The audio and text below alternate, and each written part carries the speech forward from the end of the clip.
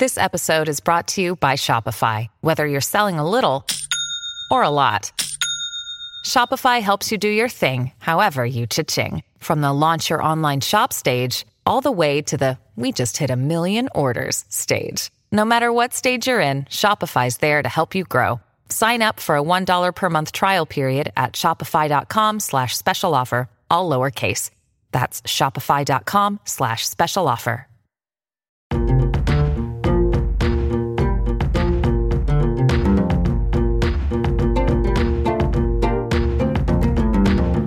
Happy Labor Day weekend, everyone. Welcome to Everything's Relative with Eve Sturgis. I am Eve Sturgis. I'm the host.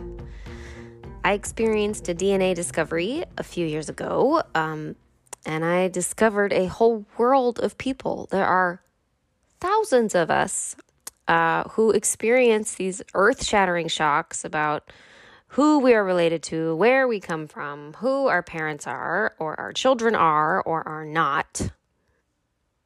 And I thought, we got to talk about this. So much of it is about secrecy and shame and mistakes and misinformation and dishonesty. And I don't see any way out of it except to bring that reality of our world to light. And the only way I know how to do that is to talk about it. So I started this podcast. I want to make sure that everyone, no matter where they are in this equation, knows that they are not alone. And my hope is that by normalizing all the variables, better decisions can be made or better guidance can be offered. I guess overall, I want the world to be a better place. And that is a really cheesy place to get to, but here we are. Everything's relative. Cheesy as fuck. This is a very special episode, and I know I say that a lot, but I want to talk about what it's like to be with Sandy. She is a woman that has been through so much, I can't even tell you. In fact, we talked for well over 2 hours for this podcast, and I edited out tons of stories in order for it all to make sense, because her stuff is so wild and all the parts are interesting and they all matter. But I wanted to edit it down for two reasons. One is I want Sandy's stories to be owned by her, and I think that maybe she needs to write a book. So I didn't want all this stuff to just be splashed out on my dumb podcast. I wanted to save some for her. And secondly, I wanted to kind of keep the focus on the NPE angle, which is hard because you'll hear that her tale, it wanders a long way around. And it's always a challenge for me to find balance in people's stories, or my experience with them, because I want to illustrate that all the parts of a person's story, even when they don't seem to relate to the DNA discovery part, are a part of the story. Because the DNA discovery wouldn't mean anything if it weren't for all the pieces of us that we consider a part of our identity, right?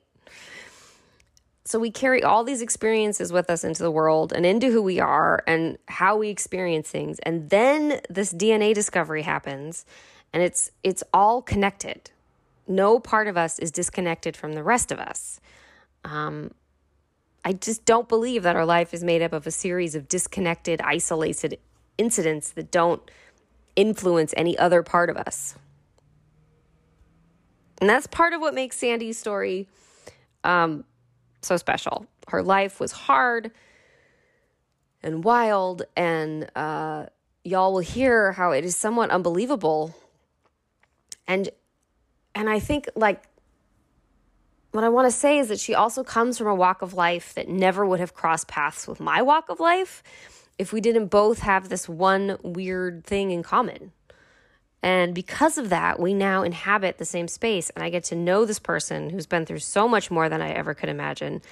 And we get to bond over exploring what makes us similar and what makes us different. Awesome. Where are you located? I'm in New Jersey. You are. I Okay. am. I'm in West Deptford, New Jersey. Yeah. Oh, okay. I was going to say that you were in Philadelphia.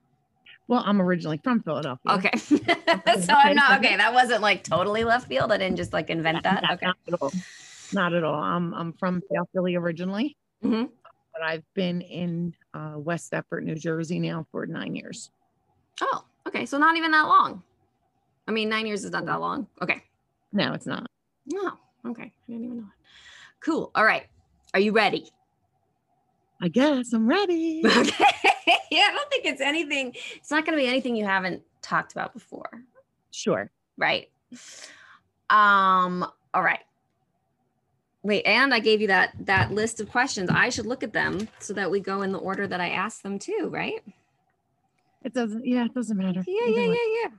Okay. So the first question, I don't know why that made me giggle. The first question is, where did you grow up? And what was that like? Good question. I grew up in South Philadelphia with my mother, her husband, and my 7 siblings. I am the oldest of 8 from my mother.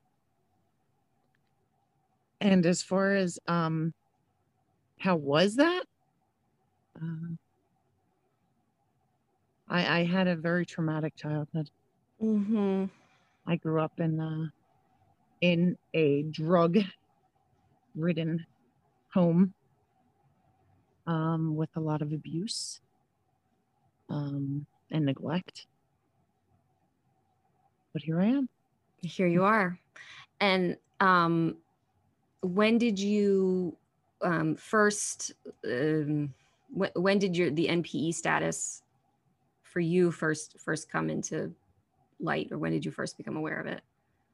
You were So for me, young. I think it's a little different than Yeah. most people. Yeah, yeah. No, I know it is. So, yeah, go do it. Okay. Sorry.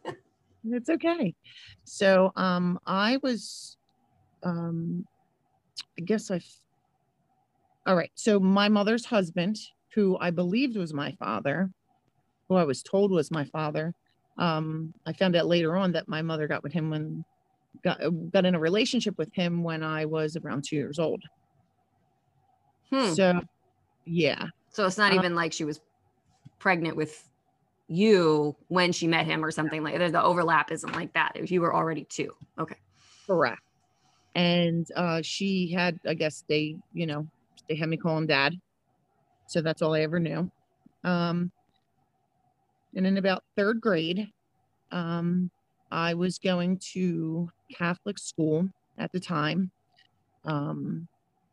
My mother's sister, my Aunt Betsy, she paid for me to go to Catholic school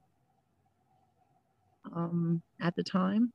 And I went to school one day and I had, they have a very strict uniform policy. Girls aren't allowed to wear pants, everything had to be, you got to follow this guideline. So right. We know about Catholic school. Yeah. So I was not in my proper attire. And they told me I had to take off the excess clothing that I had on, which was a long sleeve shirt underneath my shirt and like pants, like leggings or something underneath my dress. And I was covered in bruises. And my teacher asked me what happened. And I told her. And so they called for a meeting. And during this meeting, my mother was in the office with the principal. And they made me go outside the door. But, that ain't going to be that easy for me. I was in there. I had my ear to the door, listening to everything. I don't think to this day, I don't think anyone's figured out how to make, not how to make, but to this day, no one has made like a soundproof principal's office. Yeah. Right? Like they just haven't. And I was listening and I heard my mother say, well, that's not her real father. And from that point forward, I was determined. So determined. Even at a young age, I would ask questions, So I thought she told you. She didn't. You overheard it. I did not know that. I had misremembered. Mm-hmm. Oh, okay. I overheard it, and then I confronted her about it. And of course, the whole dynamic from that point really changed because it made sense. Because I was the only one that got the blunt of the abuse. Most of the time it was, said it was behavioral reasons. But it was definitely so much different. Than what your other siblings were experiencing. Then my other siblings, yeah, sure. Which all my other siblings are his children. Now, don't get me wrong, they weren't spared any neglect. Right. They weren't living like a life of luxury with cake and delicacy. Yeah. Okay. The abuse was just different. It was more torturous, I guess you would say, on my end rather than just punishment. It was kneeling in a corner in the kitchen on rice and for hours at a time. And if you got up or moved, like I was, that's another hour I'm there, or that's another, it was belts, anything. Like sadistic, just yeah. Oh yes. Sociopathic and sadistic. Can I ask you something? Mm-hmm. What did the school do anything at that point other than call your mother in to talk? Did anything change at the house or? Oh, so yeah, the school called DHS, which is Department of Human Services for, the city of Philadelphia. And they came out and, it was one of them things where we got a lot of kids here. Where are you going to put all these kids? You know what I mean? I think that's what, and they just bullshitted them. I'm sorry. We can swear. It's okay. I was like, is that why? Bullshit? Okay. Yeah. No. It was, they didn't care. It was one of them things where, my mother just, she's just a troubled child, whatever. And yes, I'm not the best mom and I'm poor, but, we don't abuse our kids, which was totally not the truth. Wow. And they had came out multiple times. Oh, they were out there all the time, even before that. And this was before. I mean, I don't know what they do. I'm assuming that it's changed in Philadelphia because it's not that way here. But like, there was no time for them to talk to the kids alone, or it was talking to the parents. It was just talking to the parents, and then always to the parents, which is not how DHS functions now. Yeah. So it was definitely only talk to the parents. They had time for preparation too. They knew when they were coming. Oh, great. Okay. So what happens is, okay, let's throw some food in here real quick and make it look like we have stuff, which we normally didn't. Or, sometimes it was like the electric or the water, they'd have to check all that stuff. And if she was given enough time, she would call her husband's mother to, make sure everything was right before they came, which was, my grandmother, at the time. Wow. And but she was he was her only child, and she did everything that he said. Wow.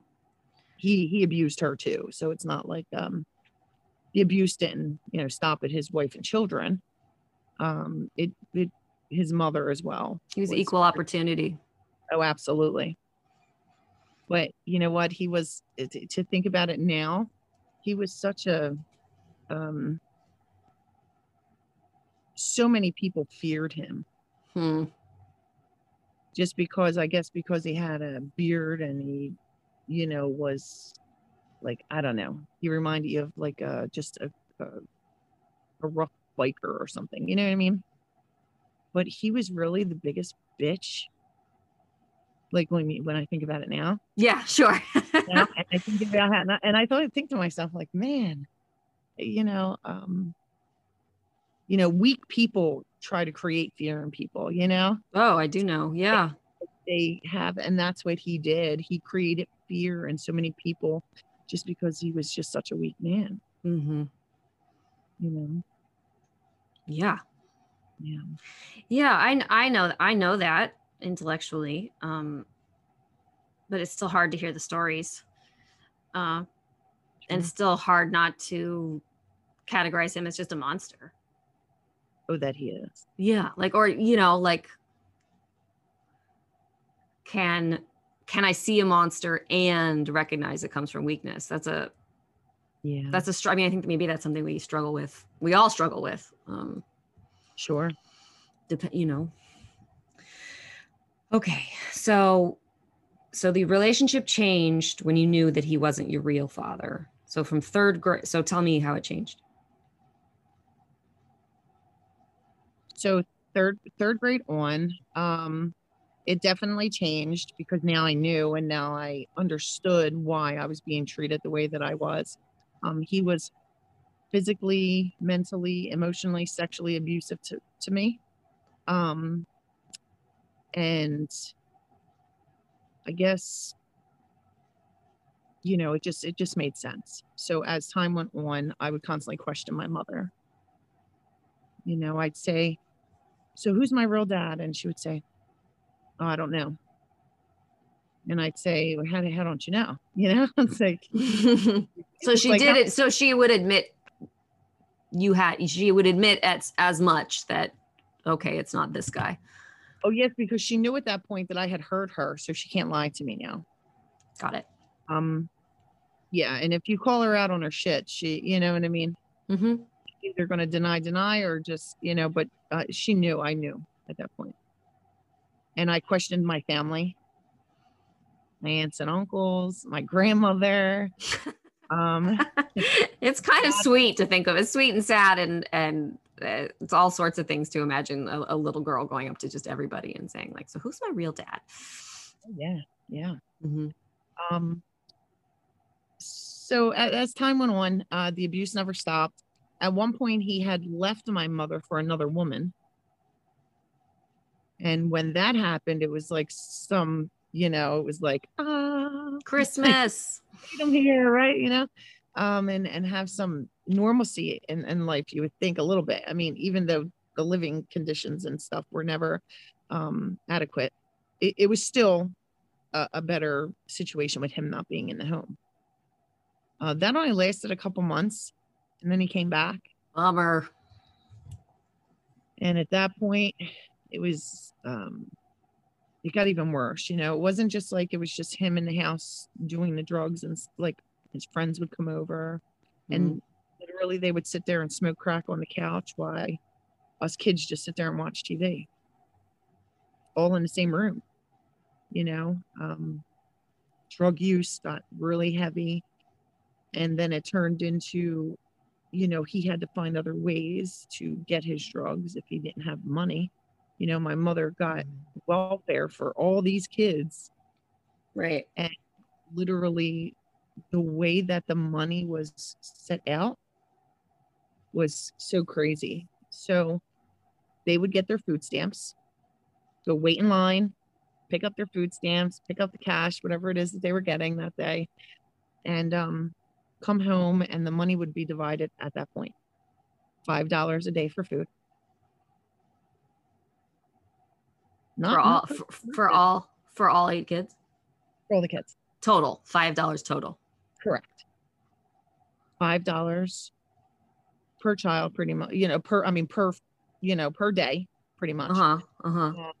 For groceries. And then most of the money got cashed in at the corner store, a little Chinese store around the corner, that they would cash in the food stamps for cash. Oh, they're not supposed to do that? The parents or the store? Yeah, absolutely.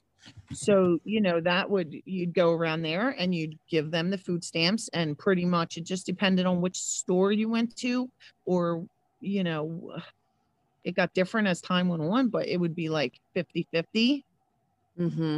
Sometimes the one place would do like 75-25. That's a shitty exchange rate. Oh yeah, absolutely. So it was either 50-50 or 75-25. And then the $5 a day. So let's see, what are we going to get for $5? Now I do the grocery shopping. I'll go to the store. This is what we got to get. Okay.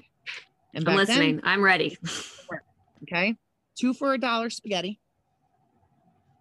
So you get 2 pounds of spaghetti for $1. 99-cent jar of spaghetti gravy, or sauce, as some people call it. But South Philly, we call it gravy. Okay. And then that would literally be the meal, right? And then you get a loaf of bread, which, bread, we use bread for everything because it was like the filling. It's filling, right? Totally. It's filling. Yeah, absolutely. So, and then 2 packs of hot dogs, or, something, or like 4 cans of tuna fish or something. A protein. That other $1. Right. You knew to get a protein.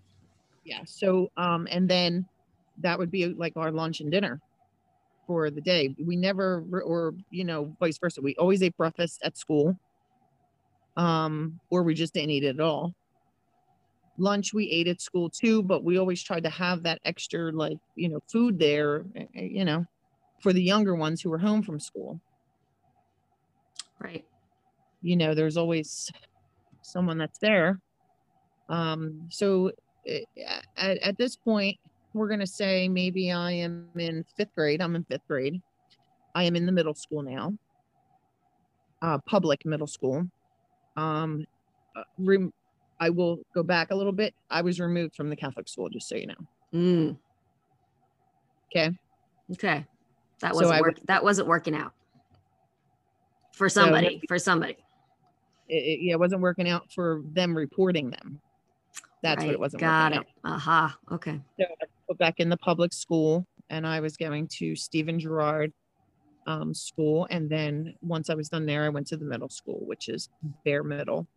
And I'm in 5th grade, and at this point, I am being told that I need to stay home and watch children. Oh. And I'm not able to attend school. So truancy is coming into effect. They come out to the house. A truancy comes out, or a DHS is involved again, of course. And, they say, why aren't you in school? And they're asking my mother, why is she not in school? And they're saying, oh, she gives us a problem. She doesn't want to get up and go in the morning. Oh. Now I'm at this point, and I know this is going to be really hard for you to believe, but I'm like, nope, lying. Yeah. I was like, when did you get mouthy? Because I feel like that had to have started at some point in there. Right. Okay. So now you can speak up. You're like 11. Yes. And they're looking at me, giving me that eye, like, I swear to God, when they leave, you're gone.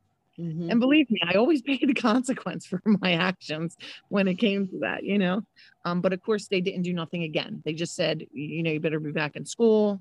You need to we're going to follow up, blah, blah, blah.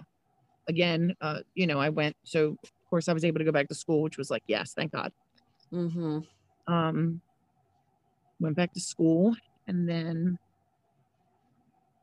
I'm going to say 7th grade now is where it gets a little tricky. Again, I'm not able to go to school. I'm staying home and taking care of kids, And you're the oldest, you're 13, let's say, right? 12 or 13. Yeah, I was probably, 12, 13. And then the rest of them are 10, 9, 8, 7, 6, 5, 4, 3. Like, are they just... So my one sister after me is 3 years younger than me. Right. That would be the biggest gap, I'm guessing. Yeah. And then everybody from there is, it's like a year or two, So I am being kept home from school again. I'm taking care of kids. I remember at one point my one sister was born, and she is I think she's 10. Yeah, she's 10 years younger than me. Okay, she is 10 years younger than me. So I was 10 years old when she was born. I can remember my mother coming in the room and saying to me, I'm going to the hospital, I'm having a baby. And I remember crying. Mm. I did not want to take care of another kid. Right. She was the fourth after me, right? No, she was the fifth. She was the fifth one. And like I said, and we're 10 years apart. And I could just remember just thinking to myself, I don't want to do this no more. But she came and, it was what it was. But again, back to seventh grade, we're going through this again. Now I'm reporting everything that's being done. I am constantly. You're on a mission. I'm on a mission. I am in a special program at school. They called it the A1 program. It was like for troubled kids. It was for kids who didn't attend school regularly. It was for kids who had bad grades or, anything like that. And we were in this special classroom, should I say. But they did a lot of after school programs with us to keep us occupied, So I would go in and I would tell them, I'd tell the regular.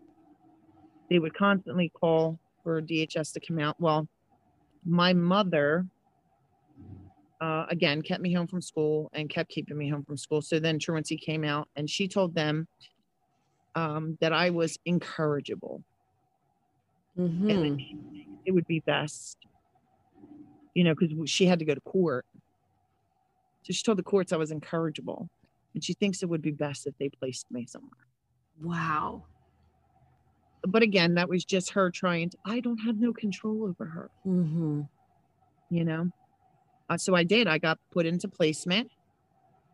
I was in multiple group homes. I never went into a foster care system, but I was in group homes throughout the city or the state pretty much, because I did go to ones in Pennsylvania, but not in the city of Philadelphia as well. That lasted, I guess it was about a year because I came back. I guess it was eighth grade year, maybe. I think maybe ninth grade year, maybe. And that's where it really got difficult, because now I'm coming back into the situation to where the system releases me back into her care. And I'm going back into the situation to where things have been havoc for this amount of time that I've been gone. Right. I'm seeing, the effects of that on my siblings. They're not being cared for. I would literally have routines with bathing, homework, feeding, all these things that now was put onto my sister after me, this burden, which was not something she was, I don't think she wasn't ready for it. Right. I mean, even if she was capable, she wasn't ready. She's 3 years younger than you. So it's absurd. It's like absurd. It's unfathomable to think of somebody, man, to think of it, to think of you, let alone somebody younger than you trying to do that. And it. Correct. Now, at this point I come home and she's pregnant again with my one and only brother. Oh, it's all girls? Oh, yes. I don't know why that's shining light in this dark story, but for some reason it's sweet to think of all these little girls. Yes. And heartbreaking, but yeah. So because I always wanted a lot of sisters. Yeah, it's tricky. It's tricky. It is unique. It's definitely pretty cool, I guess, to have one brother, but he's a piece of work, I'll tell you. He's got a personality like you can't even. He's a comedian, that kid. So now she's pregnant with him. She delivers him in December of 90.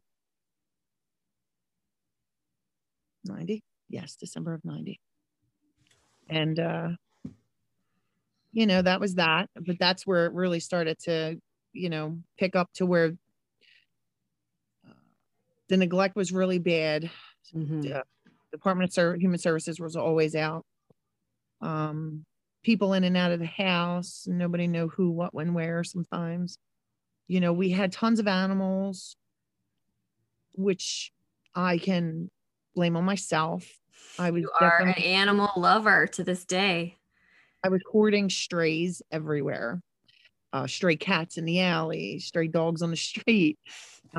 We had tons of animals, tons of kids, and no way to feed everyone, Um, oh boy, to think about it now.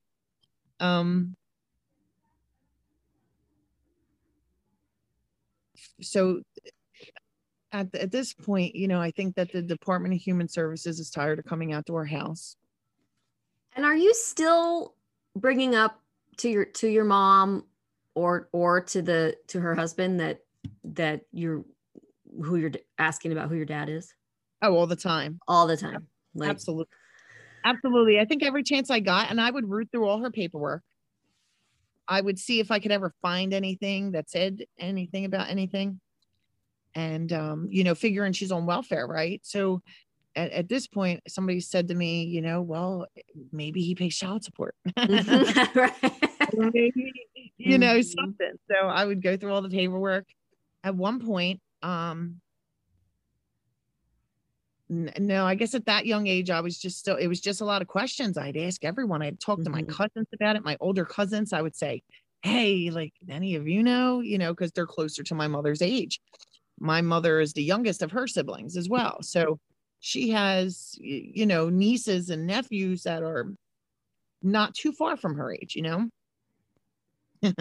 they would all tell me, Sandy, I don't know, but, people would say that they would try to get it out of her, and she would never give them any information.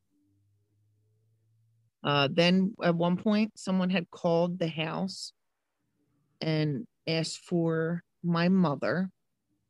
And when I asked who it is, he said his name was Michael.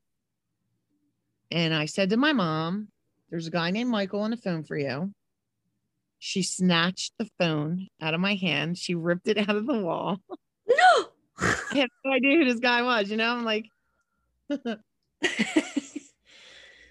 so now I'm like, is that my dad? Wait, that's my dad, isn't it? She's like, I did not play that cool. I did not play that cool. But it wound up. So at this point, I'm like, yeah, oh God, maybe that's him. So now I'm like, do anybody know Michael? Who knows Michael? Nobody ever had an answer.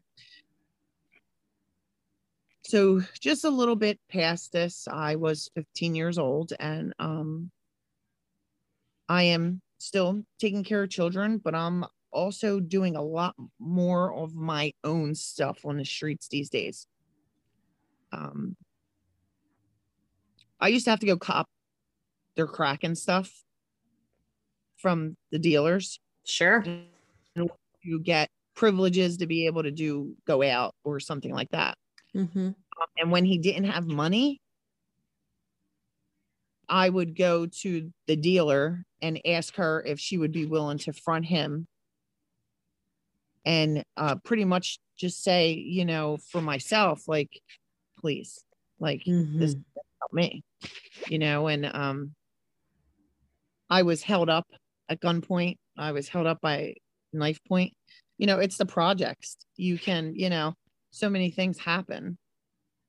And all because I'm copping drugs and, doing these things. Being so young, though, I had zero fear. I felt like my worst fears were in my own home, never feared anything on the streets.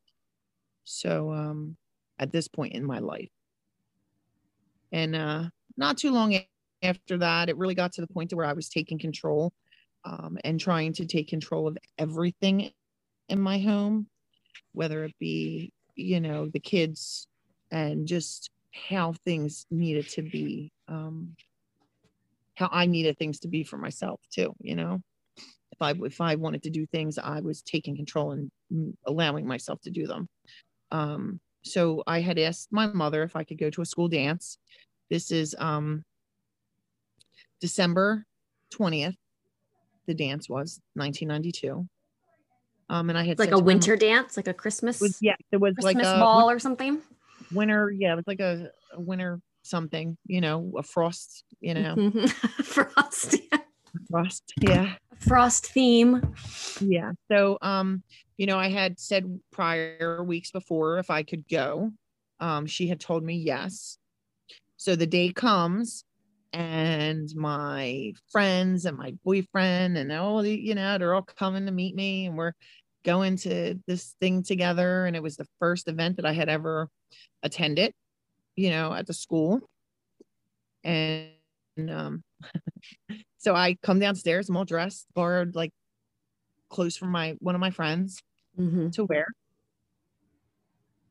And I come down the steps, and the way that our staircase was, it was like stairs, and it's like a little landing, and then there's a couple more stairs.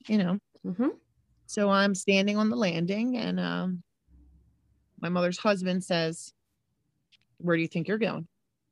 I said, "Oh, I'm going to my dance tonight at school." And he's like, "No, you're not." And I said, "Oh, yes, I am." And he said, "No, you're going to stay home and you're going to decorate for Christmas." Mind you, it's 5 days before Christmas. And guess what? They ain't get us no damn gifts. They ain't ever buy us shit. And I got IOUs a lot though. And then you get some dollar store stuff, maybe, or whatever, five and dime back then, Sure. But he tells me I'm not going, and I say I am. And he tells me to stop talking back to him. And we continue to argue. And he gets up and he comes at me and he hits me. So I grab onto the railings and I swung my legs up and I kicked him and he flew across the room. And he got up and he pulled out his gun and he shot me. Right in my chest. Needless to say, I didn't make it to my dance. Didn't make it to the dance. I'm awake. Yeah, I feel like I just got pushed back, so I get up and I feel like I'm a little tight in my chest. So like I can't breathe a little bit, right? But I am up and I am like, and I'm looking around and all of my siblings, they're up the stairs, they're on the couch, they're like all around. And I'm looking at them and one of my friends was right across the street, crossing the street, coming over. And he ran to the payphone and he called 911. My mother didn't even call the police. Wow. And then when asked why she didn't call the police, said she was in shock. She didn't know what to do.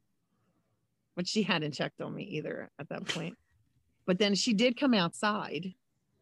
After the fact, after the cops were called, she came outside and I had passed out and she was smacking me in my face, telling me I better not die. When I woke up briefly, she was smacking me in my face, telling me I better not die. And then after that, it's like you would see in a movie.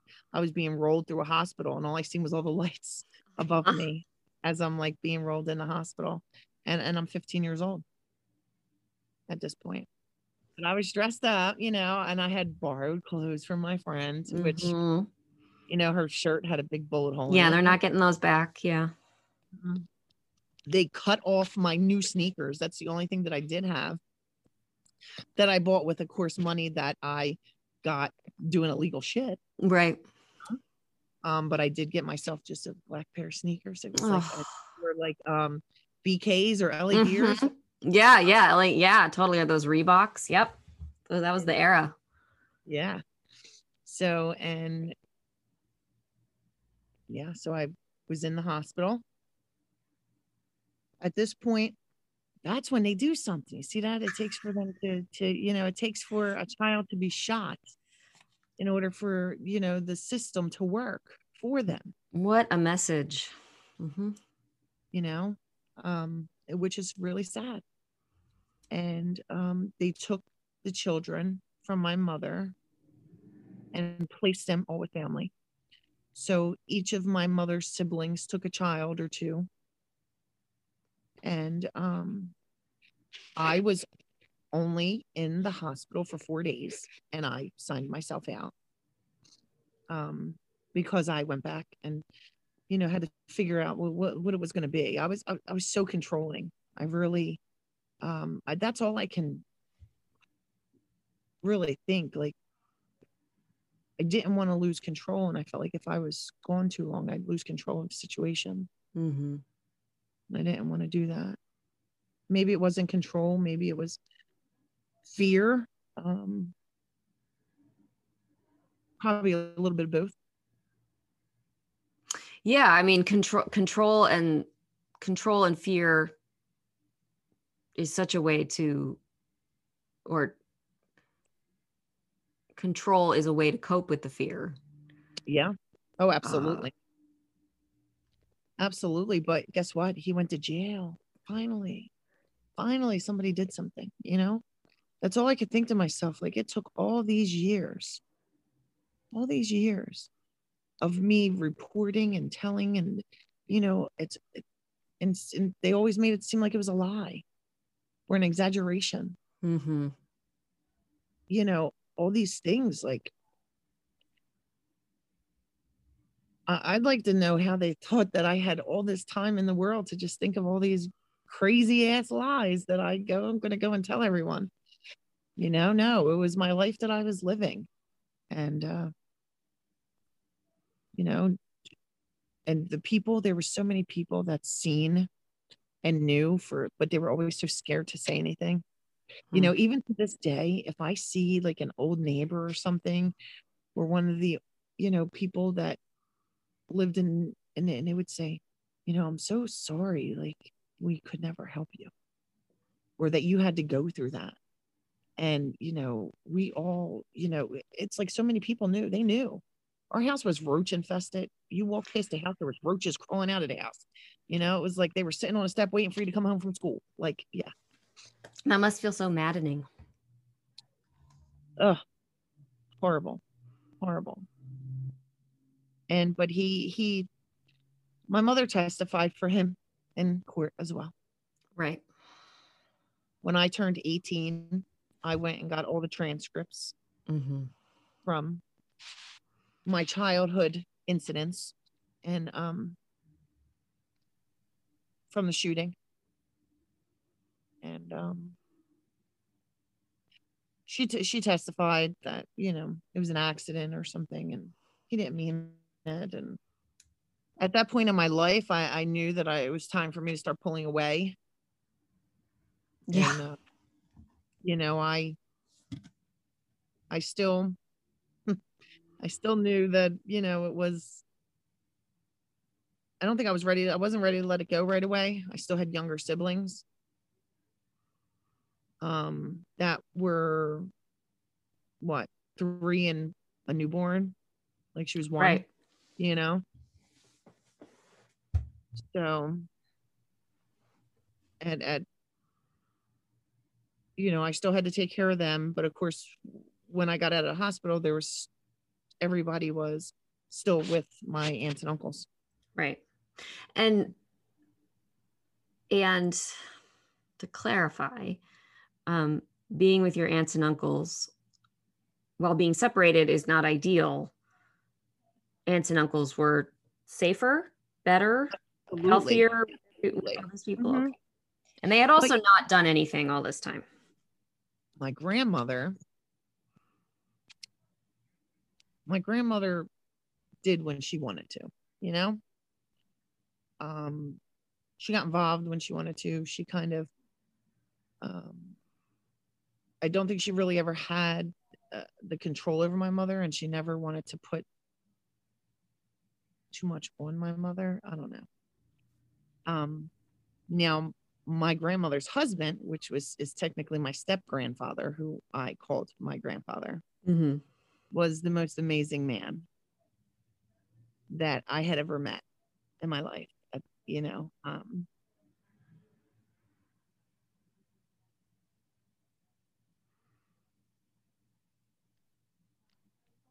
And he would try to get involved, but they would shut him down. You know what I mean? And pretty much make it seem like he had no say or no place. You know,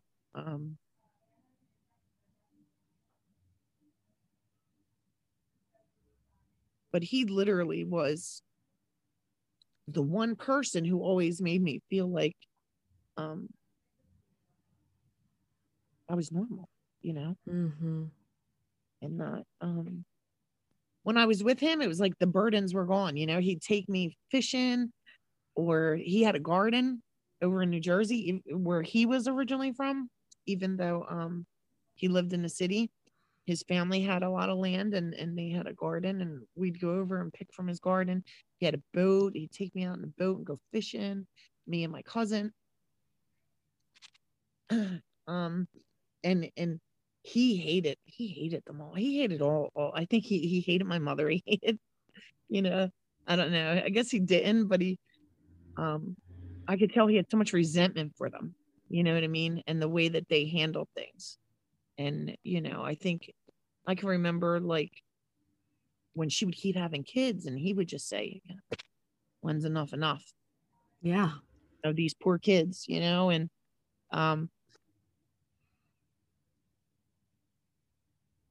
it's hard to think about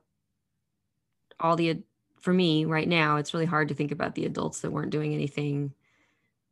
Yeah. Well, you know what? Back then, there was a lot of, mind your business. Yeah. I mean, that's still happening, but yeah, and it's hard, and it's also hard for me to think about a man, this step grandfather, being so kind and seeing what's going on, but not doing certain things about it, right? But I'm thinking from the like perspective of the Serenity Prayer. He's doing what he can, Yeah. which is to take you to the garden, Yeah. right, and take you fishing, and he can't change so much, but he's trying to offer you some like peace and fun and normalcy. Absolutely. And that was the best he could do. It was really wonderful that he was there. Yeah. And then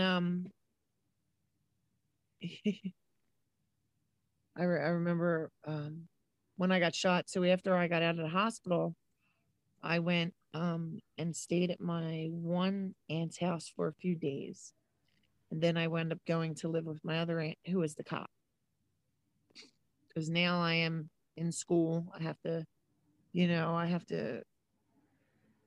figure out the new school that I'm going to now, because now they're not letting me go back into the home until there's a clearance.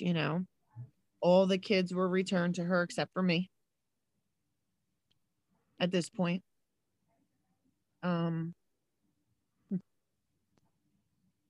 I don't remember how long after it was that they were returned, but they were returned to her shortly after. And he was in jail, and he was only sentenced to 7 to 15 years and served 7 on good behavior. The most racist man that I ever met in my life became a Muslim in jail. And, here's the kicker. You ready for this? Can you imagine being a child, even not even being a child, just being someone who was tormented and abused for so long by a man, and he's finally in jail. And then one day you walk into the corner store and he's on the front of the Inquirer, and it says, man helps to change prison, whatever.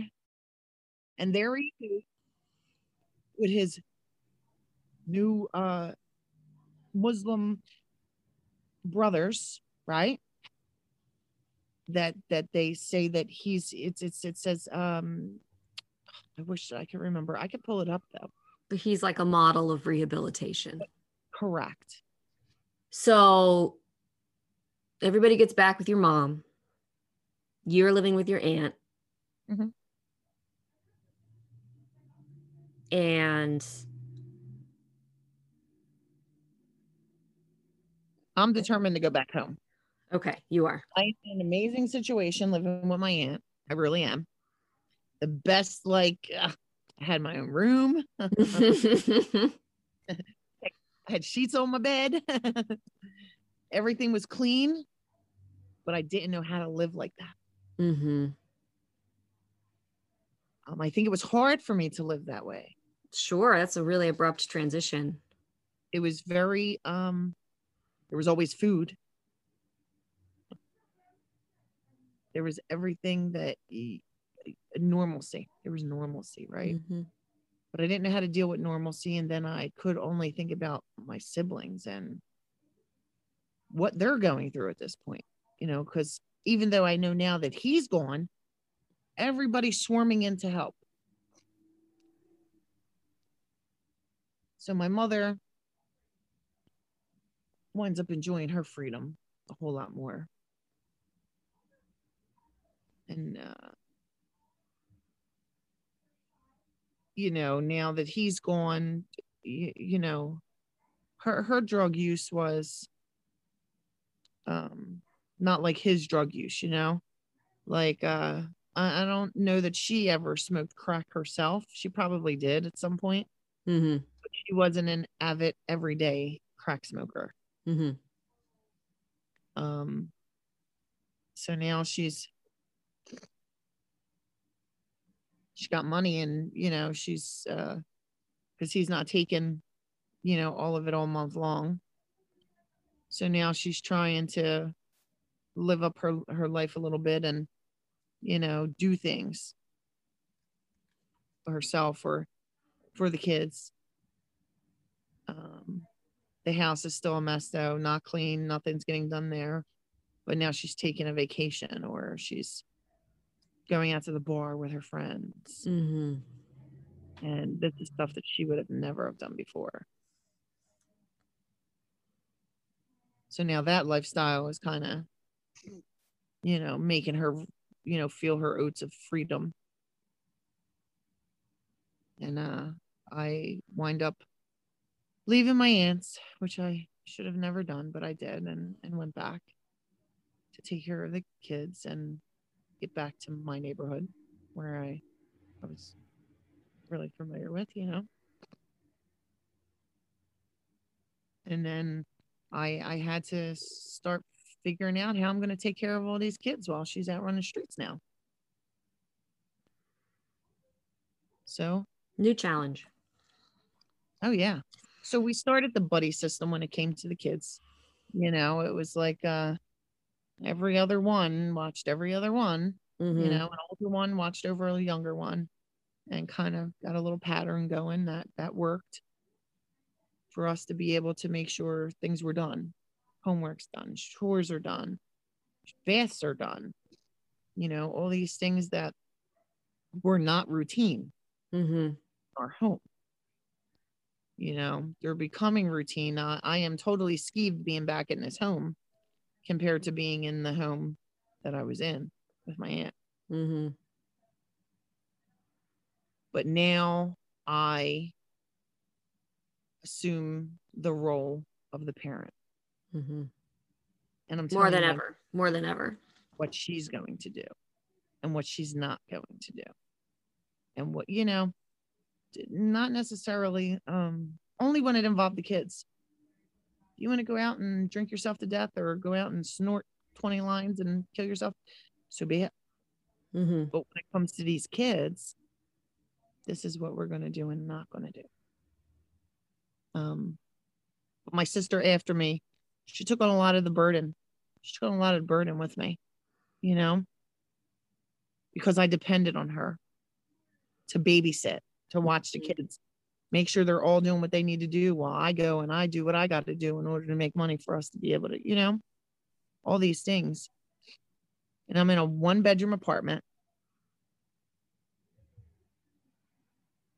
1-bedroom apartment. And I'm pregnant with my own child. My first child of my own. Wow. And you're how old are you at this point? 17. 17. Yeah. Mm-hmm. And yeah. Now it's like everything is yeah, it's crazy. I wound up having my daughter, and she was only about 3 months old, and I was arrested for attempted murder. Well, it was aggravated assault. Wound up getting aggravated assault, reckless endangerment. Wound up being my final charges. Mm-hmm. And my daughter was 3 months old. So I was in jail. I went to jail for a little bit before I was released on house arrest. They did release me on house arrest. And that's when I realized I had way too much anger in me. Mm-hmm. Because now all these people who had made me feel like shit my whole life, like this is like I have the power that I never realized that I had. And I did. I definitely did not let anybody walk all over me from that point forward. Mm-hmm. Nobody ever put their hands on me. If you put your hands on me, it was another story. And I made sure of that. And yeah, it was rough. It was rough. I definitely, when I think about it now, I think about just the anger that I had and the feeling of having control at that point was such a rush. Mm-hmm. I knew, and I said to myself, like, nobody's ever going to walk all over me like that ever again. Mm-hmm. You know? But it just shows you how damaged I was. Just makes it so easy to understand how the cycle happens. Yeah. Like it just makes it, you're just laying out like this is a step by step. This is how it happened. Yeah, it is. And it's a very hard cycle to break, especially when it comes to I never got into drugs, thank God. I never wanted to be that person. The most I ever did was smoke weed. I never did no hard drugs, and especially not cocaine or anything like that, but when you find ways to make money and you know that you can make money doing things that are not legal, that is an addiction in itself, right? So even though you don't have the addiction of the drugs, you have the addiction of the want for something that,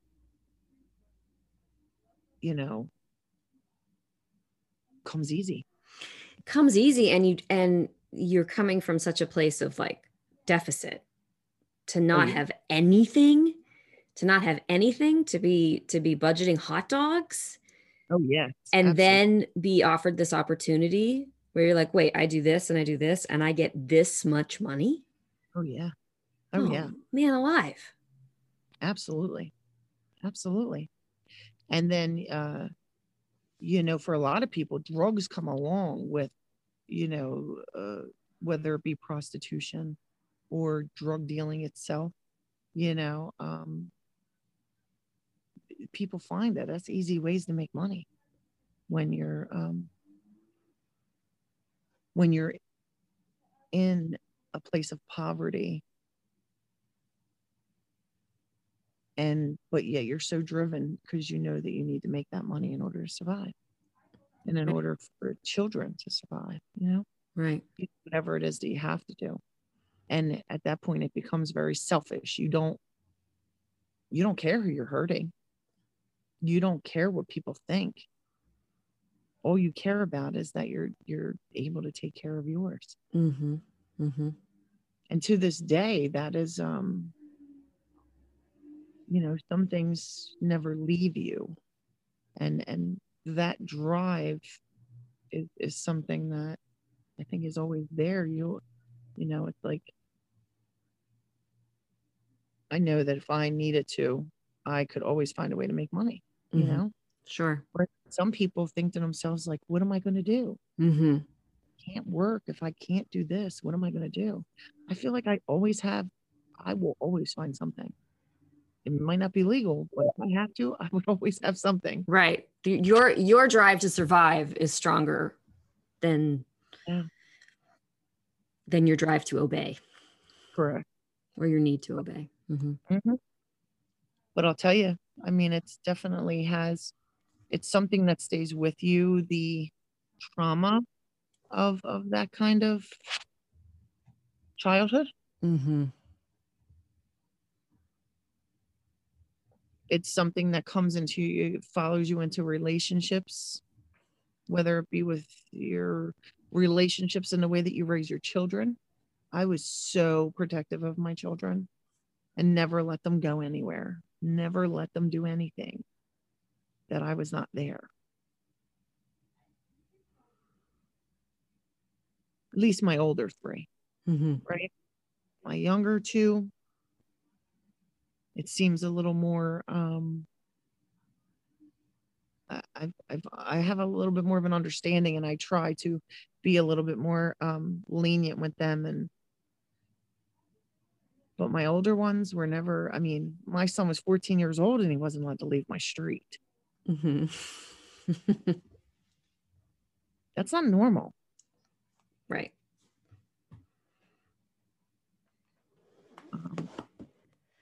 And I can definitely see that that it wasn't right, but it was a fear, and that fear makes that control come out, and it's just it's sad. It's something that I work on every day. It's never it's never something that fully what's the word I'm looking for? I don't want to say fully under control, but fully because the whole point is that the control, right, it's not under control, fully dissipates, fully leaves you, fully heals, resolves or recovers something. Healing is always something that is important. And yeah, I think we got off track with my dad a little bit though, right? Yeah, that's okay. That's what these stories do. Yeah. Because it's all still a part of the story. That's the thing, it's like, oh, I just remembered something, right? So remember when I turned 18 and I went and got all that paperwork? Yeah. I went up to family court. And I asked family court if there was ever a custody or anything, and the document that they were able to give me only had a first name, Michael. Ding, ding, ding, ding, ding. Right? A man named Michael called and your mom ripped out the phone. So now. That's so resourceful. How at age 18 did you know to go to city? Did you know to do all that? You just knew? I don't know if I was 18, if I would know that I could go to court and get records. I was absolutely very resourceful. I was extremely, I asked a lot of questions. I always asked people. I talked to people. I was very resourceful in that matter, to where I always had to get my answers. So I would just keep asking until somebody said, "Oh, how about you check this?" Or right, how about yeah, you'd have to go to the you have to go to court for that. You have to go to the records. Yeah, amazing. And the other thing was my public defender, or my the attorney that I had after I got shot. Right, I became very close with her. We stayed in contact. So she would give me little, information here and there on things that I could do to try to figure stuff out. Great. Okay. Amazing. Yeah, okay. She would call me and stuff. I had her number at any time. I could call her. And she was just great. Like a public defender. She was, an attorney that was given to me through the state, to represent. But she was the district attorney for, she was the district attorney for the state prosecuting him. But, of course, because I was a minor, right, I was not, I couldn't press charges. So the state pressed charges for me. Right. On your behalf. Correct.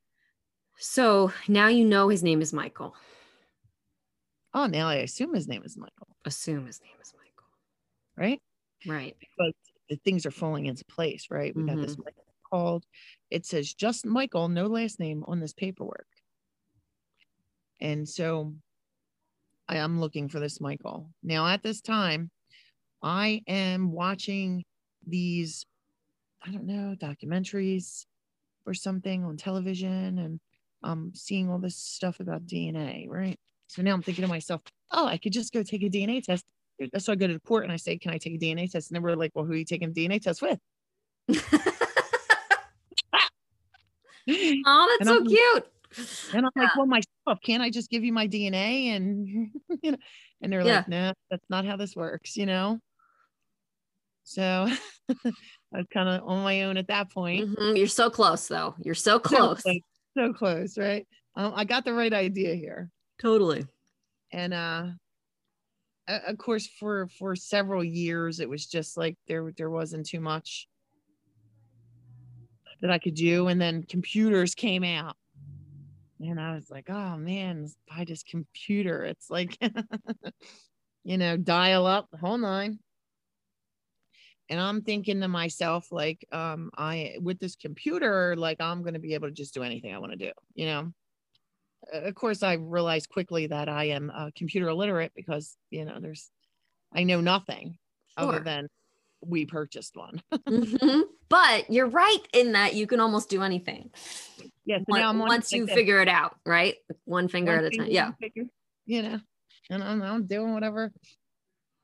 I'm getting people to help me who do know about computers to tell me whatever it is I need to know. How do I do this thing or this thing?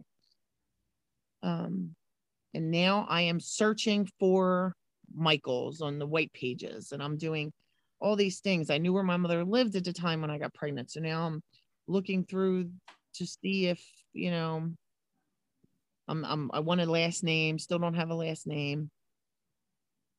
Michaels. God, could it be a more I was the worst. Like, could it be a more common name to be searching by first name only? It was the worst. Then I go to the library, right? Because now the library's doing like some free class, you know, to learn how to type or learn how to use a computer, you know, computer 101. So I go to the library, and while I'm there, I realize there's this genealogy thing going on, right? And they have like this group. So now I'm just standing back and I'm listening, I'm watching, and I'm like, these people can help me. Of course, these are just family tree builders, you know, they're not like, you know. So, you know, I quickly learned that you need to know the people before you can add the people, right? Right. But it's amazing to think of you like kind of one, I don't know, it's like one little step clue. Like you're getting there though. So then I find out that, you know, that there is going to be some kind of this DNA test that is going to be a commercial DNA test. And I'm like, okay, you know, sign me up. I want all that information. And I did my research. I got all the information and Ancestry. I sent them, I mean, I don't think Ancestry test actually dropped until 2010, 11, something like that. So before that, what did I do before that? So now I go to YouTube and you don't look me up either, I swear. And I make a YouTube video looking for my dad. And at this point, my cousin had gotten married in California, right? So I go out to Cali, and some family members went out. My aunt's husband, now my aunt who I had moved in with and who was like the amazing one, she had passed away at this point of breast cancer. As well as one of my other aunts had also passed away of breast cancer. So my aunt's husband had came out, and he said to me, I said to him, of course, because you leave no stone unturned. So I say to him, so hey, did you ever know who my dad was? Were you around at that time? Did you ever hear any stories? And he says, actually, I think that your dad was this guy named James. Oh. I said, okay. So that's a left turn. He says, I think that it was your aunt's ex-boyfriend. Mm-hmm. He said, now, can't say 100%, but I remember hearing something that this guy, James Guckin,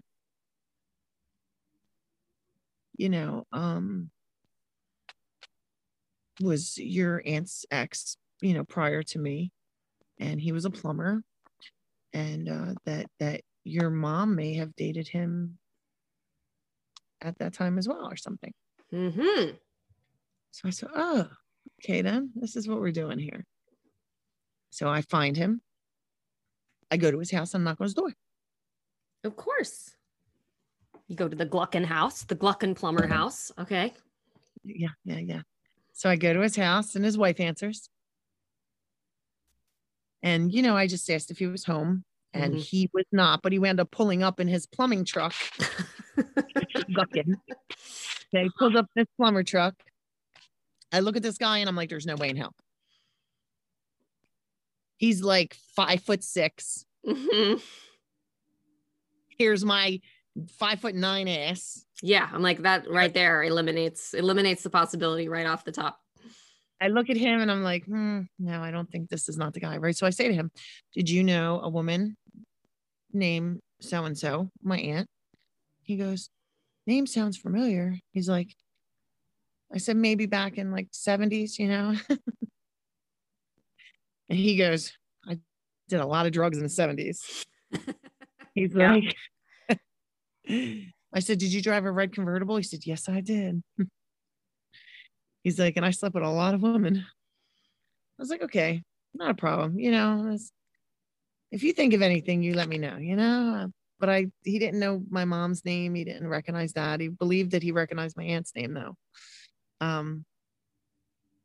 So that was that. I didn't feel it. I didn't feel it. I was about to say, like, nothing is ringing any bells. Yeah. And I feel like I'm going to feel this when that happens. Right. So I continued to just dig, and now I'm stuck. This James is sticking with me. Michael has no relevance in my vocabulary, in my brain. No matter, even if I keep going back to it, it's not sticking with me. James is what sticks with me. Mm-hmm. Now, at the time, I had, here's the funny part. My son's middle name is James. Mm-hmm. Okay. So I almost feel like I probably already knew before so I'm digging James, not really finding anything at that point, but Ancestry gets back to me and I receive an email. Mm-hmm. We want you to be one of our first. Mm-hmm. First 100 people, I think it was, or whatever. Like, I have to really see if I can find that email. You were like an OG. Okay. They want me to, purchase the test, be the first to like invite you to give them money. Yeah. So now I'm like, oh, I have to do this. This is the answers I've been waiting for. And I test and my results come back. And I think you already know that takes up your life. Right. Yeah. For a period of time. I mean, I think I went a good 7 months of not cleaning, cooking, or just obsession. Because I sat on that computer. Figuring this out. Figure everything out, building my trees, mm-hmm. my, trying to learn what centimorgans and segments and all these things are. And, how do I use this and how do I do it? And I'm contacting every single person on here. And then I realized I got ways to go. But I had figured out by this point, oh, there was a lot of family secrets that were coming out at this point because, you know, when I was able to do trees and research, and I was like, that's not what this one's, you know, I said this isn't, yeah, some of this is not adding up now. I wound up solving many other cases throughout my family. I'm not surprised. I'm not surprised at all. Before I could solve my own. My mother, her sisters, and her cousins, all, it was almost like a weird pregnancy pack, right? Mm-hmm. That's not what it was. Did that just rub again? Sorry. It did, but it's good. That's not what it was, but they all wound up having kids like right around the same time, right? None of their kids had their dads. None of them. So now it's a bunch of women with their children, and they all move out to California with my mother's cousin in LA. And they go and they're out there for a few months. You know what I mean? They're out there for like 6-7 months. And mind you, you got all these infants, no baby daddies, like these are all running from something. And they're living out here in Cali, living out there in Cali. Mm-hmm. That's what we do out here. We live. And, you know, none of their kids got dads. Whether it be estranged husbands, abusive husbands, husbands that leave because he probably knew that kid wasn't his. And then my mother, who just supposedly doesn't know who her kid's baby dad is. Mm-hmm.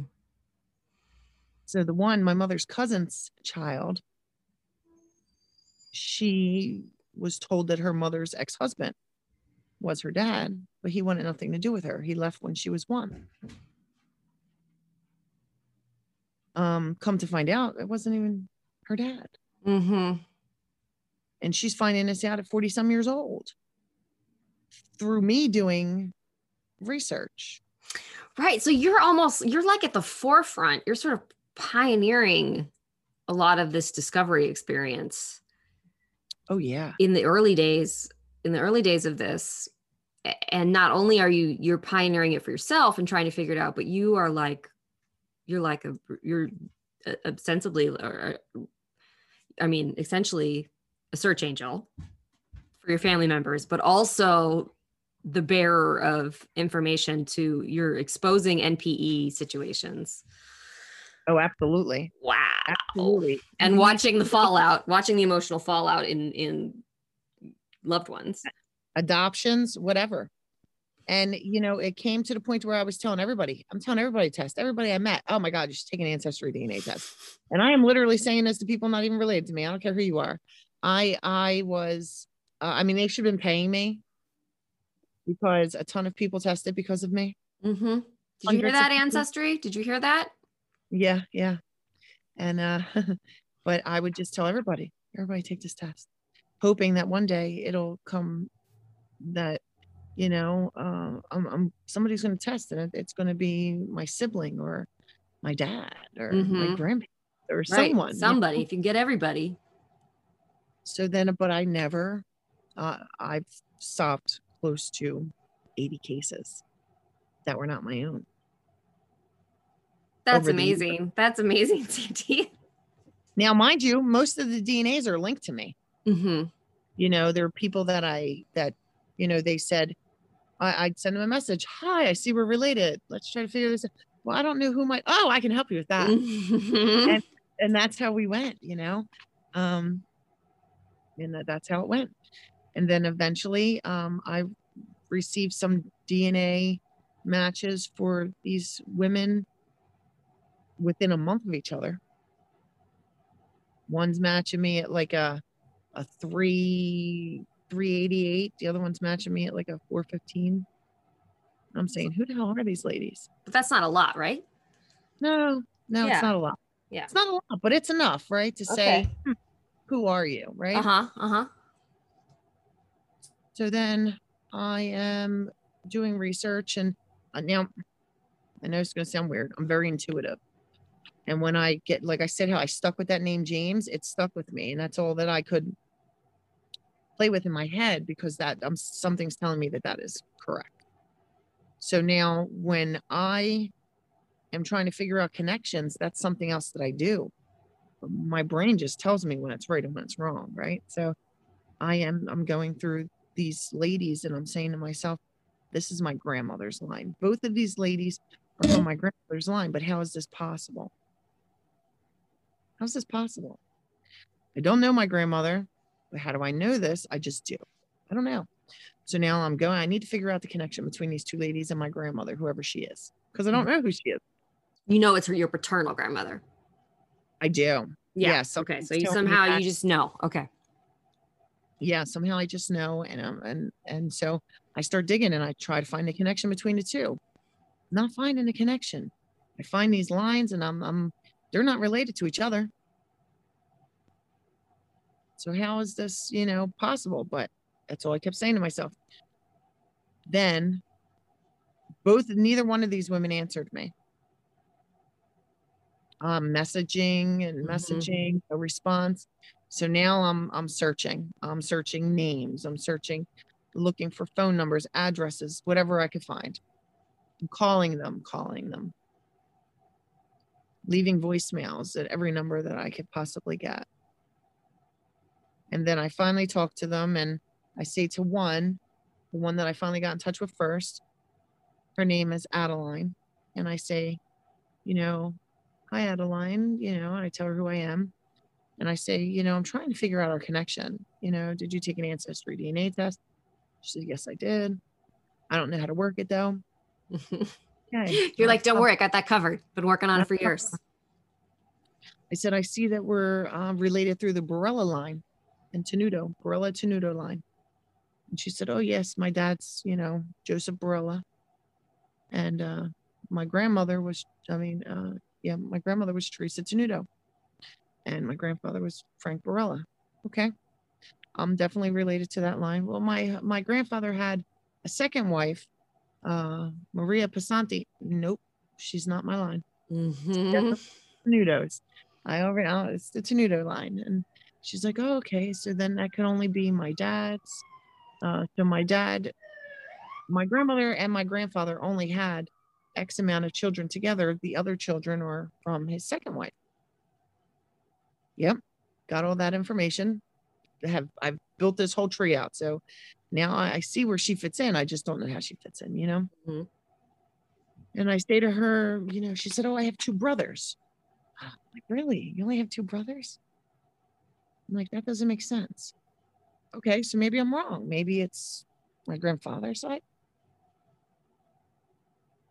And I just go back and continue to work on, she tells me her one brother has two kids and her other brother has no children.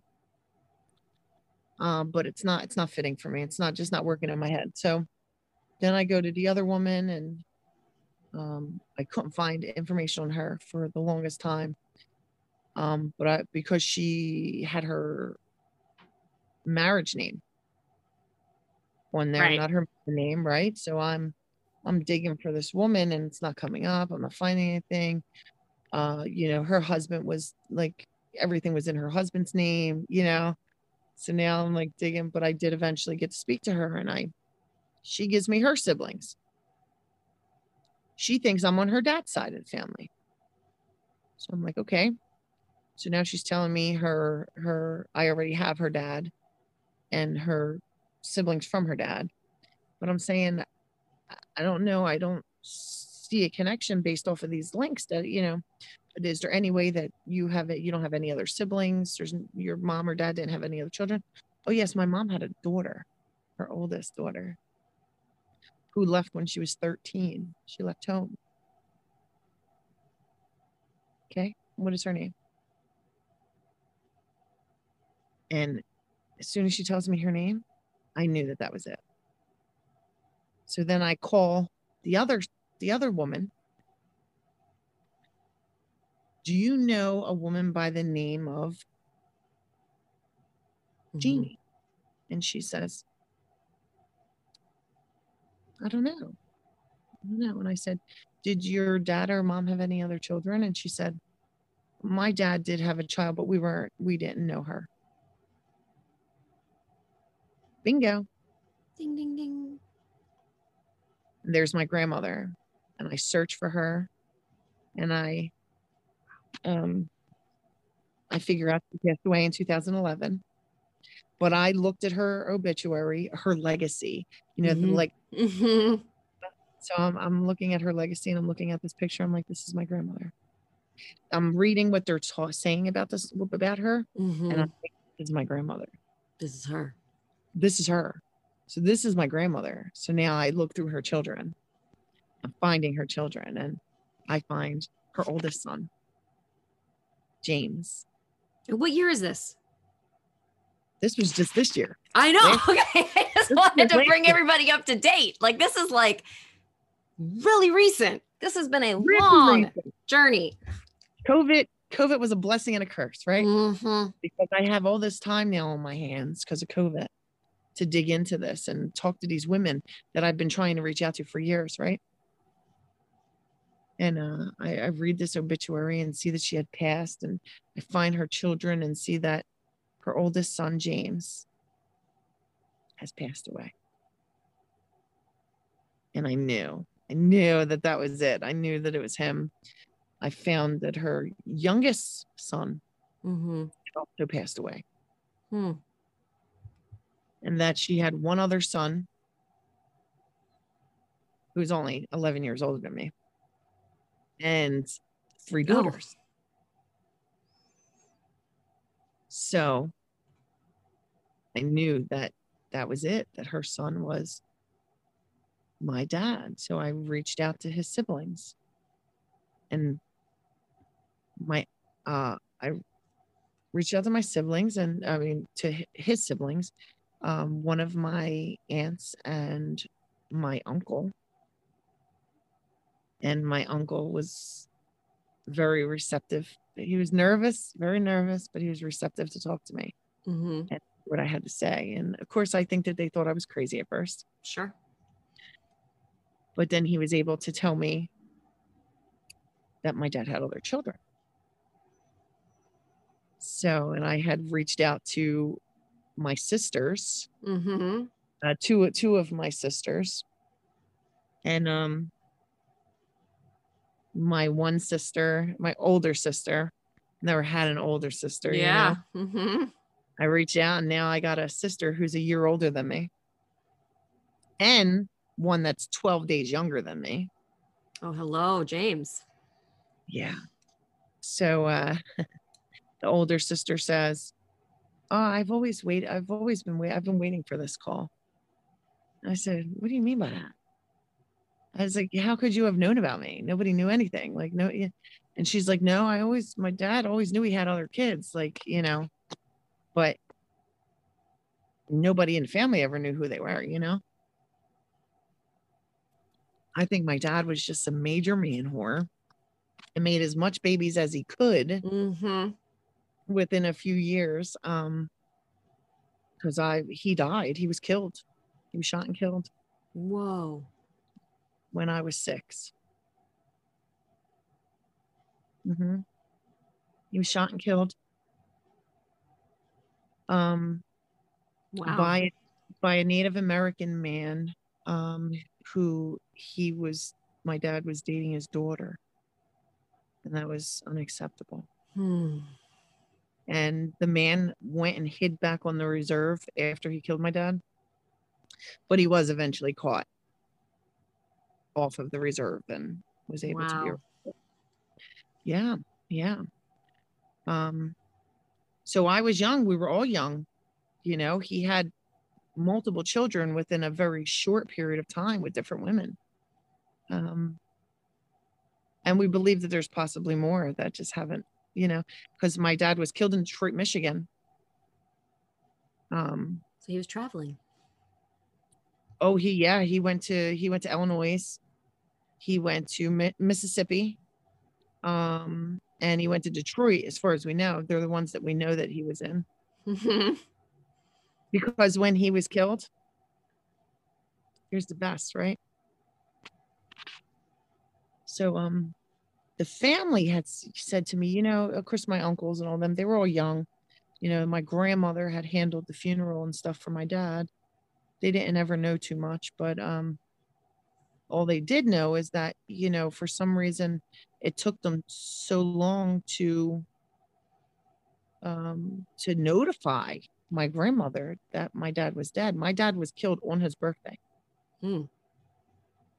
He was killed on his 27th birthday. 27? Mm-hmm. He was killed on his 27th birthday, which is March 19th. And he wasn't, the family was not notified until almost April 1st. I think it was the call, or no, I think it was like something like the 20 something maybe. That took a long time. Notified, yes. And then, you know why though, right? Because they were looking for the family of a Michael. Oh my gosh. James, aka Michael McDowell. Michael McDowell was his alias. Oh my gosh. He had another name. And it was Michael. So your mom knew him as Michael. I don't know. Maybe. Maybe. I mean, I don't know. I mean, I just thought that it was really crazy, right? So I got a copy of his death certificate. Mm-hmm. And it says his name, AKA Michael McDowell. So they were looking for the family of this Michael McDowell. Now, here's the best, right? Because now, you know, I had to do this too.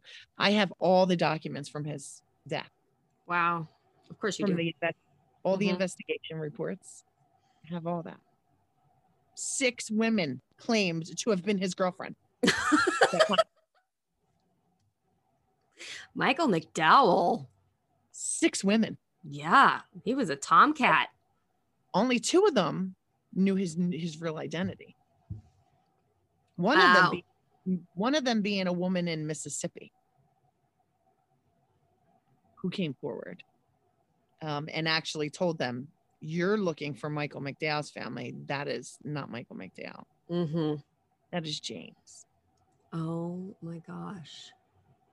Yeah, but she knew him. She met him as Michael, but she found out he did tell her his real identity. Now, he had told her that he uses the alias because he's wanted for murder. But I found no proof of that, so I don't know how true that is. Because I think I would have found something by now, right? Right. I think the research you've done, I think you would have found that. Mm-hmm. Do you think that he just told women that to impress them? Oh, yeah. I think so. He just said, like, I'm wanted for murder, so I have this other name. Yeah. No, I definitely think that that's what it was. I mean, I don't think, you know. And if he was wanted, I'd be able to find something. Right. Right. And this is so recent. This sort of, I don't want to call it a conclusion because I feel like these stories never end, but this part of it where so how did that feel for you? Oh, I was so overwhelmed when, like, I asked the half sister to take the test, and she was like, "Yes, absolutely." I sent her a kit, and I sent her a 23andMe because I didn't want to wait 6 to 8 weeks. Right. So I sent her 23andMe, which was 2 to 4 weeks, and the results were literally back in 3 weeks. And I remember saying to myself, "This is it. I've done it. I already know. I feel it. It's done. Like, I'm already having that, you know." Moment, you look elated. Just talking about it right now, it's like your whole energy has changed. Yeah, it's so crazy. And so I was like, you know, I know this is it. So I have to now. I'm like so excited. I'm gonna have this test come back and it's gonna say Hicks. And like, And of course, 23andMe does say half sibling, Mm-hmm. like Ancestry, which says close family. Right. So that day that the test came back, I woke up. It was like, I don't know, it was like 5 something in the morning. Mind you, my sister's in Colorado. So it's like 2 hours earlier there. It's Mm-hmm. morning. And I get up and we promised that neither one of us would open the results unless the other. So I'm blowing up her phone 3:30 in the morning. I'm calling her, I'm texting her, I'm FaceTiming her. I am. Yeah. She wakes up. She's like, "Can I at least get coffee before we do this?" And I was like, "You better make it quick because I can't wait no longer. The results are in, and we need to do."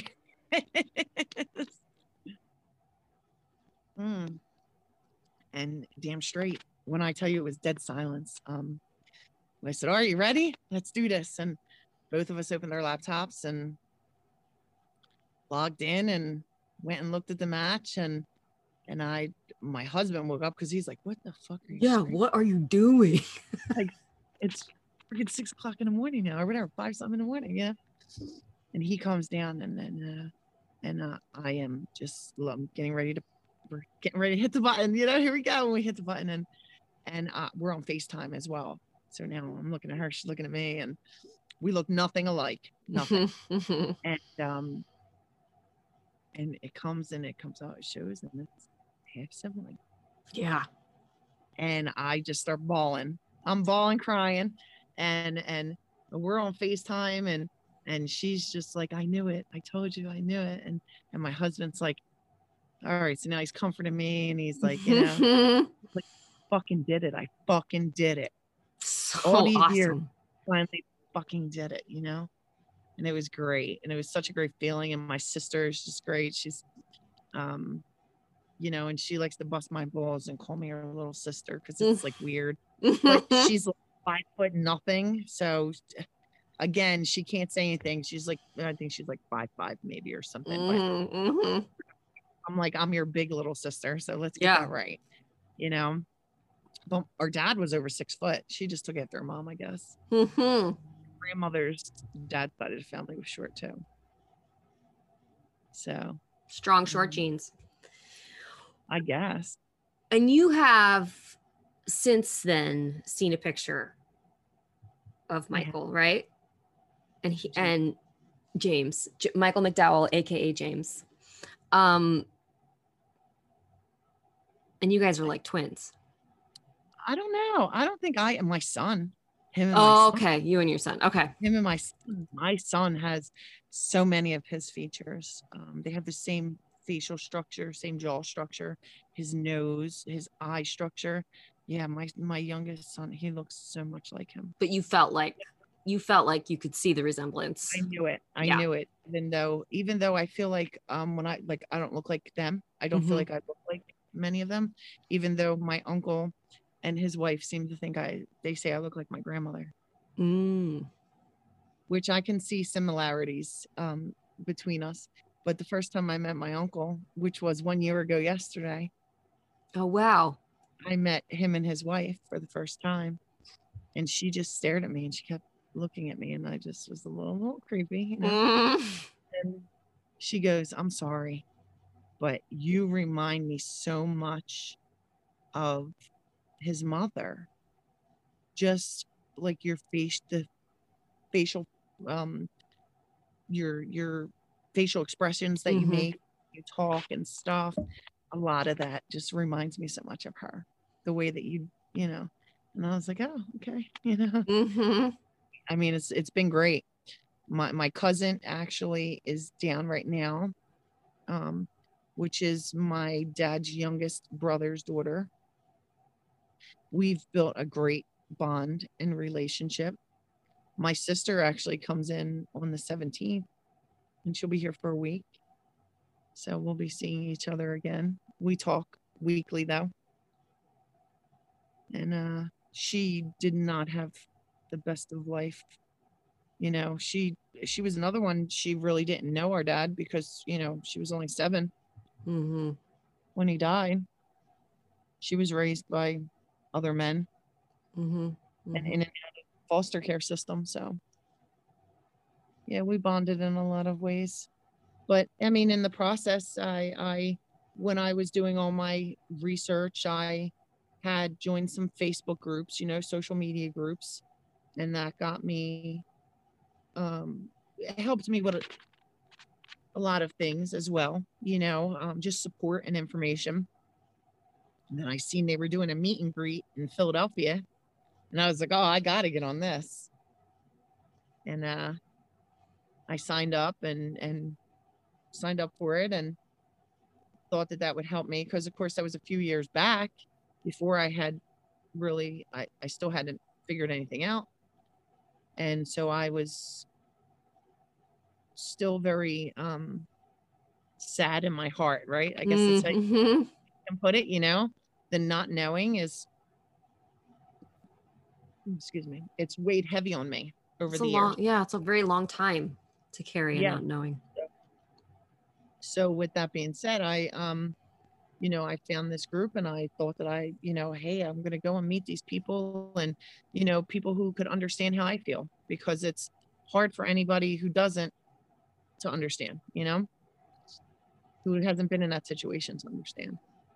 And so me and my husband went, he came with me, and that's where I met, some of the most amazing women that I have ever met in my life at this Philadelphia meet and greet, and I don't know if I can say names on here, but, You can say them. I think you can say them. Oh, am I allowed? Okay. So yeah, that's where I met Erin and Cindy and Kathleen. Founders of Higher Earth Hope and Healing Retreat. Correct. Erin and Cindy, yeah. And, some other ladies. And it was great. And then when we had stayed in contact, of course, after the retreat, after that meet and greet, and Erin and Cindy had said, hey, we should start a retreat group or something. We should go on a retreat, or, and we're all like, hell yeah, let's do it. And yeah, so I'm an original. I'm an OG. Yeah. Yeah. You're one of the, what's that called? I want to say you were in on the ground floor. Yeah. In on the ground floor. And that has been, even after now knowing, it's still something that gives me such satisfaction and growth for healing. Because it's not like it just goes away once because there's always going to be that unanswered questions and emotions. It is sad that I will never get to hear his voice or to see his face in person, or, know any of these things, and you always get them people that are like, oh, but you can't miss what you never had, right? Oh, but you can. Especially when you're like me and you're just so in tune with things. It's so weird. Hard to explain, to be honest, but I feel things just different, I guess. I feel like I feel different. I don't know. Some people, they always say, oh, well, just, do this or none of that works for me. It works. I have to do it, and the retreat helps me do that. That helps me to work through. I find that talking about my situation helps me to heal. And a lot of times in everyday life, you don't have time to do that, or it's not a fit situation, right? So yeah, the retreat, the retreats and the gatherings, like open up the space for a whole lot of things that are just out of context otherwise. Oh yeah. And I mean, you can't heal if you don't try. You always have to try, no matter how you do it. Yeah, thank you so much for sharing so much of your story. You're such an open book, and I think it's so important for everybody to talk about how there's all these stories and they're so different, but the connection is this NPE experience, or this NPE situation. and you didn't, like, I don't know that you even meant to do this, but it's like you've become, you're such a like model of resiliency and healing and strength, but also you're true to your authentic, you're true to yourself. It's just like, I just think the MPE community is so lucky to have you. I'm lucky to have them. Yeah. They help be who I am, Yeah, it's a really accepting group. Like people really come from all walks of life, and Oh, absolutely. people come and really be who they are. Yeah. Like it's like something I've never seen before. It's important. And, everybody can find somebody that they can connect with. Not everybody connects with each other, but right. Everybody can find somebody that they have some kind of a connection with. And sometimes that's all you need to help you to the next step in life, I'm not ashamed at all to say that one of the very first moments that Sandy and I shared was taking shots of Jack Daniel's honey whiskey together. And I knew then that she was special. And I hadn't even really seen anything yet. Sandy is real and authentic in a way that makes her, it makes her the most trustworthy person in the room, because it's very clear that she does not have time for bullshit. In all my interactions with her, it's like she is there for people, available for laughter, and she's also available for tears. And I know that I just want to say that Sandy is loved in the community. She's able to talk about hard things, and she's also able to laugh about things. And in case you didn't pick up on this by listening to that story, Sandy is so smart. She's probably the smartest person in the room most of the time, if not all of the time. But she's clearly not an asshole about it. She's just around processing information differently than most people. That brings us to the end of this episode, which brings me to an announcement about this season. This episode with Sandy is the finale of season 3. And it might surprise you to know that it's as much a surprise to me as it is to you. This was a hard decision, but one that I needed to make for myself and my family. And it is not the end of Everything's Relative podcast. I promise. I am not stopping any of my work. If you are one of the people who's reached out lately because you want to tell your story, do not worry. I will be contacting you soon. I'm still going to be collecting stories and getting ready for Everything's Relative season 4. I just need a little bit of a break. Making a podcast is hard. I'm not going to lie. I have a full-time job. I have 3 kids. I have a dog. The last few months have just presented some extra challenges. So I've just decided, okay, this is my podcast, my project. I'm my own boss. So I can take a break when I need to take a break. So right now I need to take a break. It's a little bit hard because I am the most proud of this season, of season 3. I feel like I'm just finally starting to understand how to make a podcast and just starting to feel comfortable here in this role. I'm so proud that I put out 20 episodes, and I'm really excited and proud to know that I will put out even more next season. And I want to do events. I would love to meet more of you. There are so many stories to tell. So even though there aren't new episodes coming out every week for a little while, please know that I'm still here. This is still an ongoing project. If you want to help me help people tell their stories and spread the word about the DNA discovery phenomenon some more, you can help by doing a couple things. You can review this podcast on whatever platform you listen to. You can give me a star rating, and you can write a review. You could support me with Patreon. There's links on my website. Contrary to popular belief, I make $0 creating this project. Any amount that comes my way goes directly towards production immediately. Another way is you can tell your friends about it. You can follow the podcast on social media. We're on Facebook and Instagram at Everything's Relative Podcast. Please make sure you're following along so that you know when things are happening, and you can keep in touch and up to date with what's happening over here in this camp. And otherwise, I just hope that you please keep in touch because, like I keep saying, life keeps happening. Our stories are not happening to an end. They're always evolving. And that's all the stuff I want to talk about. So thank you so much for your support so far. It has been an amazing journey. I'm so excited to keep on traveling with it and with this huge loving community of NPEs that I have come to know through this project. I'm Eve Sturgis. This is Everything's Relative Podcast. Until next time, bye-bye.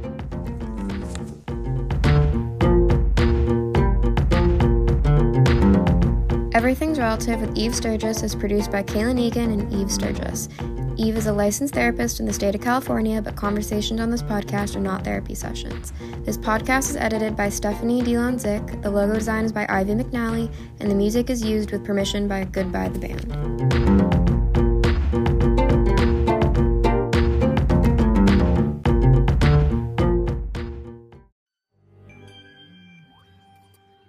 Ever wanted to hear from the neighbor at 9 Cloverfield Lane? Or what if I told you that Dr. Loomis's worst patient wasn't Michael Myers? I'm Adam Peacock, host of the podcast My Neighbors Are Dead. Join me each week as I talk to the lesser-known characters from your favorite horror films. Each week is an all-new, fully improvised journey into the unknown featuring friends and luminaries from the worlds of comedy, horror, and beyond. New episodes every Tuesday on Campfire Media. Subscribe now on Apple Podcasts or wherever you listen.